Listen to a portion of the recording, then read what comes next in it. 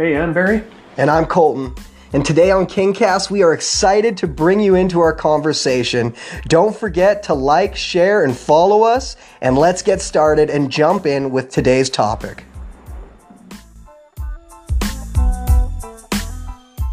And today on KingCast, our conversation is the Peace Pact. Now, the Peace Pact, that's P-A-C-T, not P-A-C-K, but the Peace Pact. And the pact means an agreement, a deal, a truce, an accord, or treaty. And it is a peace pact that God put together after the Garden of Eden when mankind fell, and he wanted to bring humanity back to himself. He wanted to bring peace on earth when he sent Jesus. And so God put together this peace pact. And it's really a two-part pact. The first part is, peace with God, and the second part is peace for life. When we study the Bible, we can see that both of these things are included in this peace pact that God put together and sent to the earth through Jesus Christ. And so peace with God, of course, centers around this truth, is that we have to understand that we are sinners and that we need to repent from our sin and ask Jesus into our life. That was one of the reasons that he died on the cross. And it's the beginning of getting the peace pact to work in our life. And so the peace pact has to do with understanding that we need to ask God to forgive us of our sins. Mm-hmm.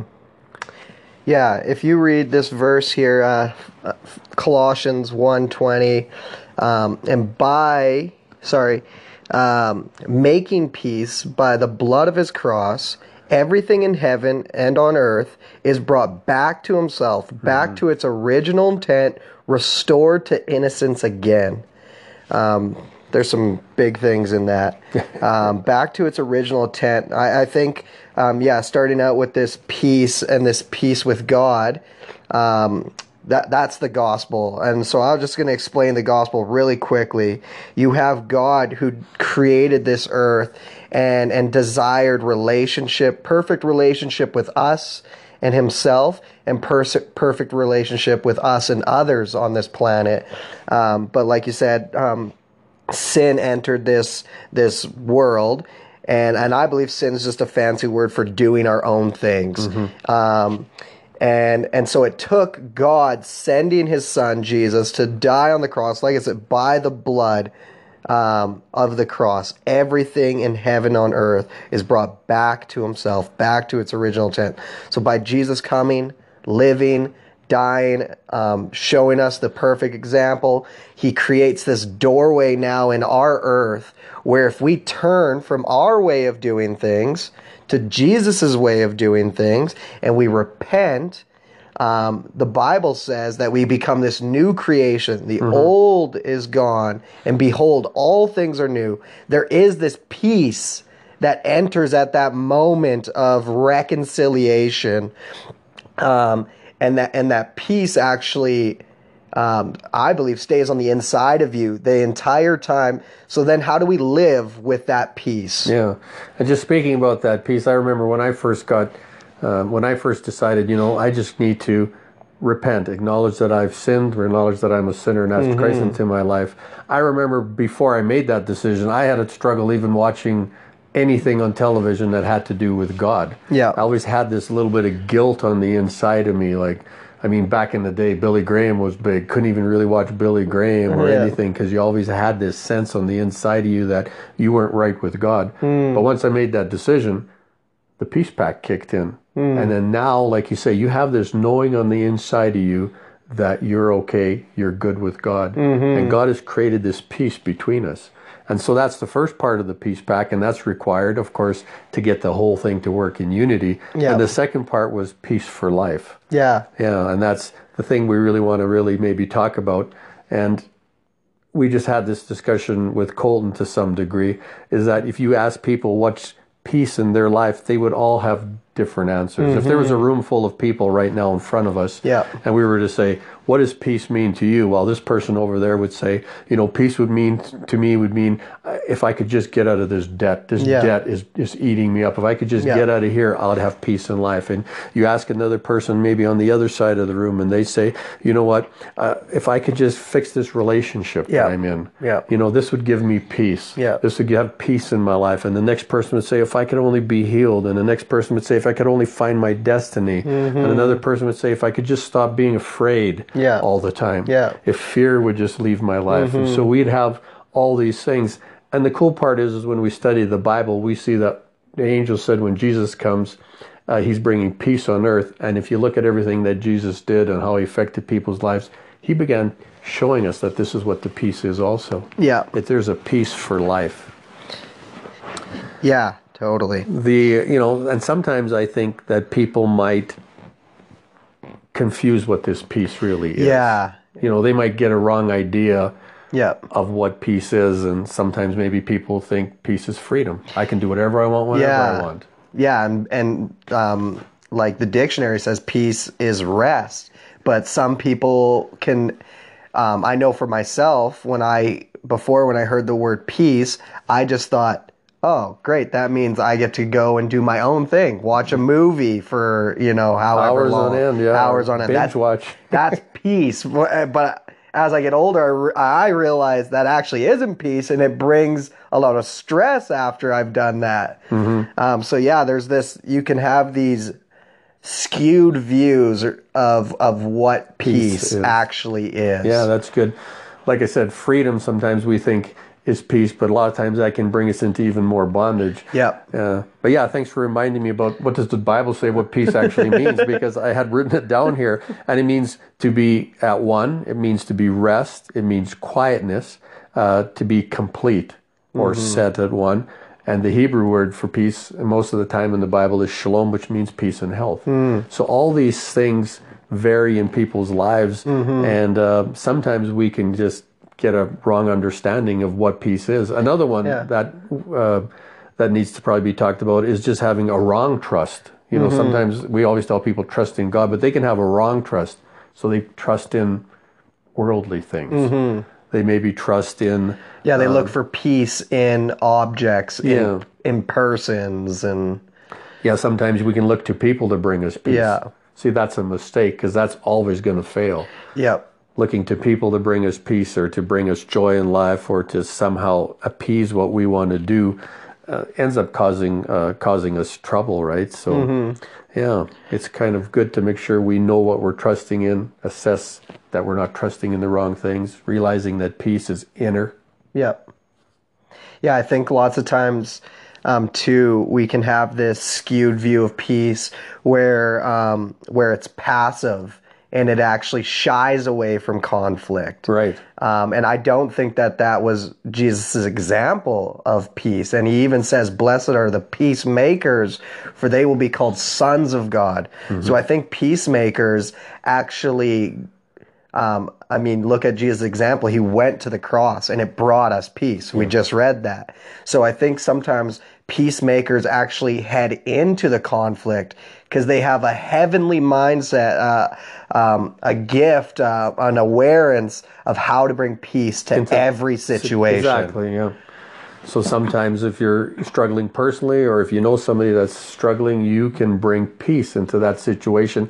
And it might not disappear by the next morning. Exactly. It might be around for a week. It might be around for another month. It could be around even for a year. A lot of times people are always looking, but on the inside of you, you begin to get this trust. It's going to be okay because you're trusting in God, and you're not trusting in the world system or a banking system, or you're not trusting in people, right? And so, And that's where the Bible says, God gave us this peace that surpasses all understanding.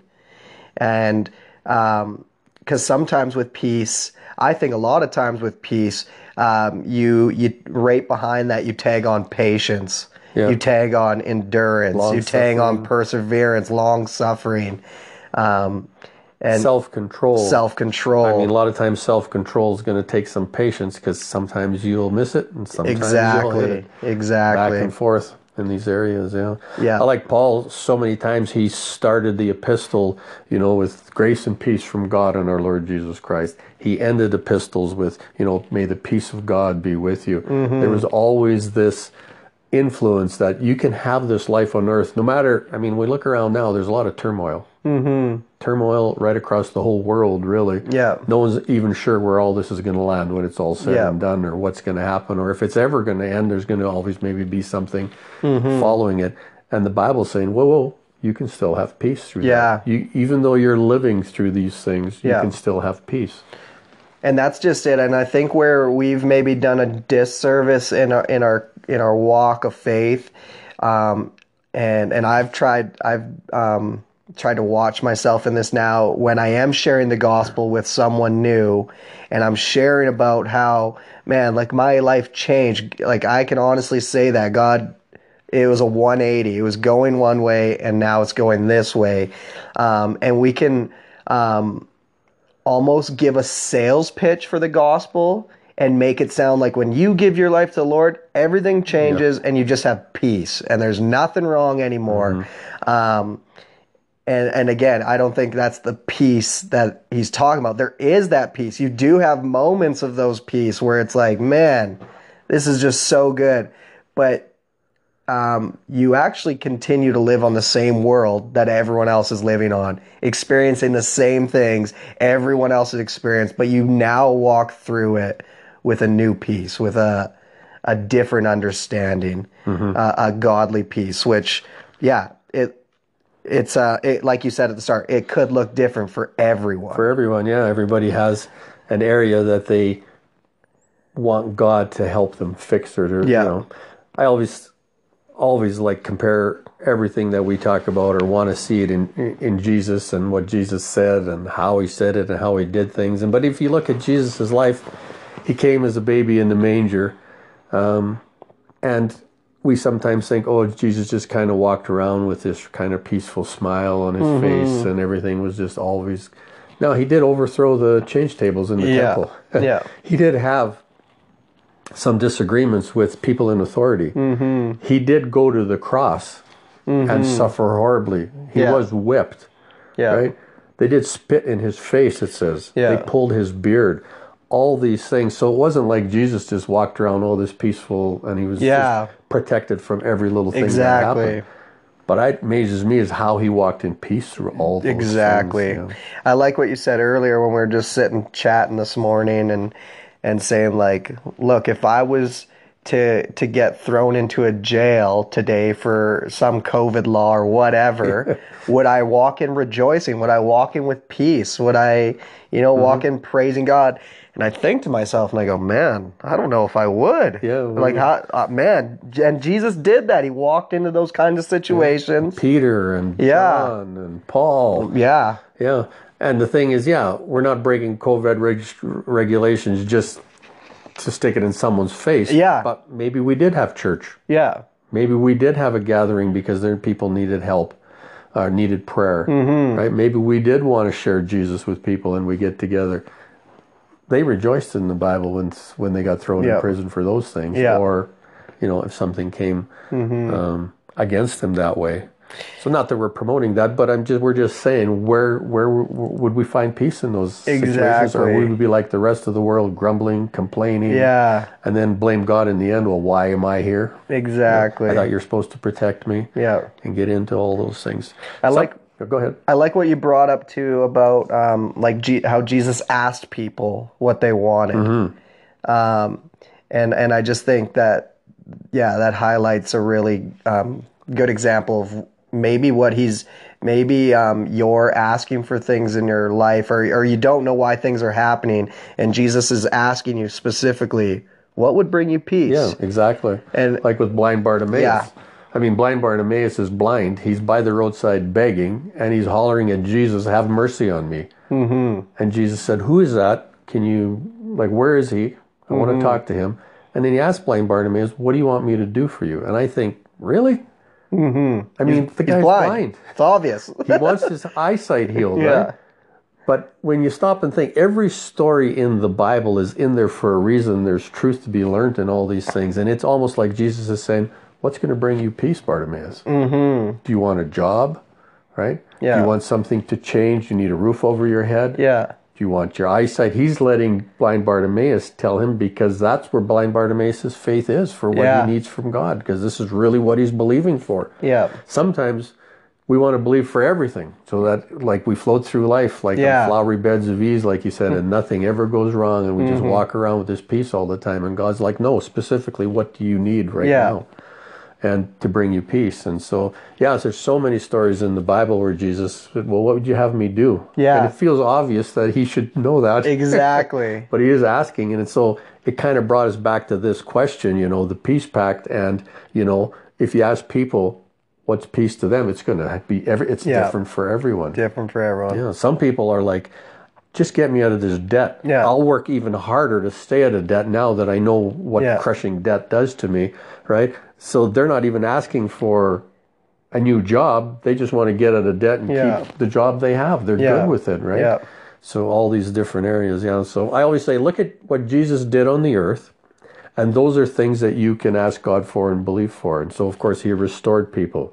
He restored people who were emotionally hurt and who were suffering with pain and suffering that way, bodily healing, demonic oppressions, addictions, are big now.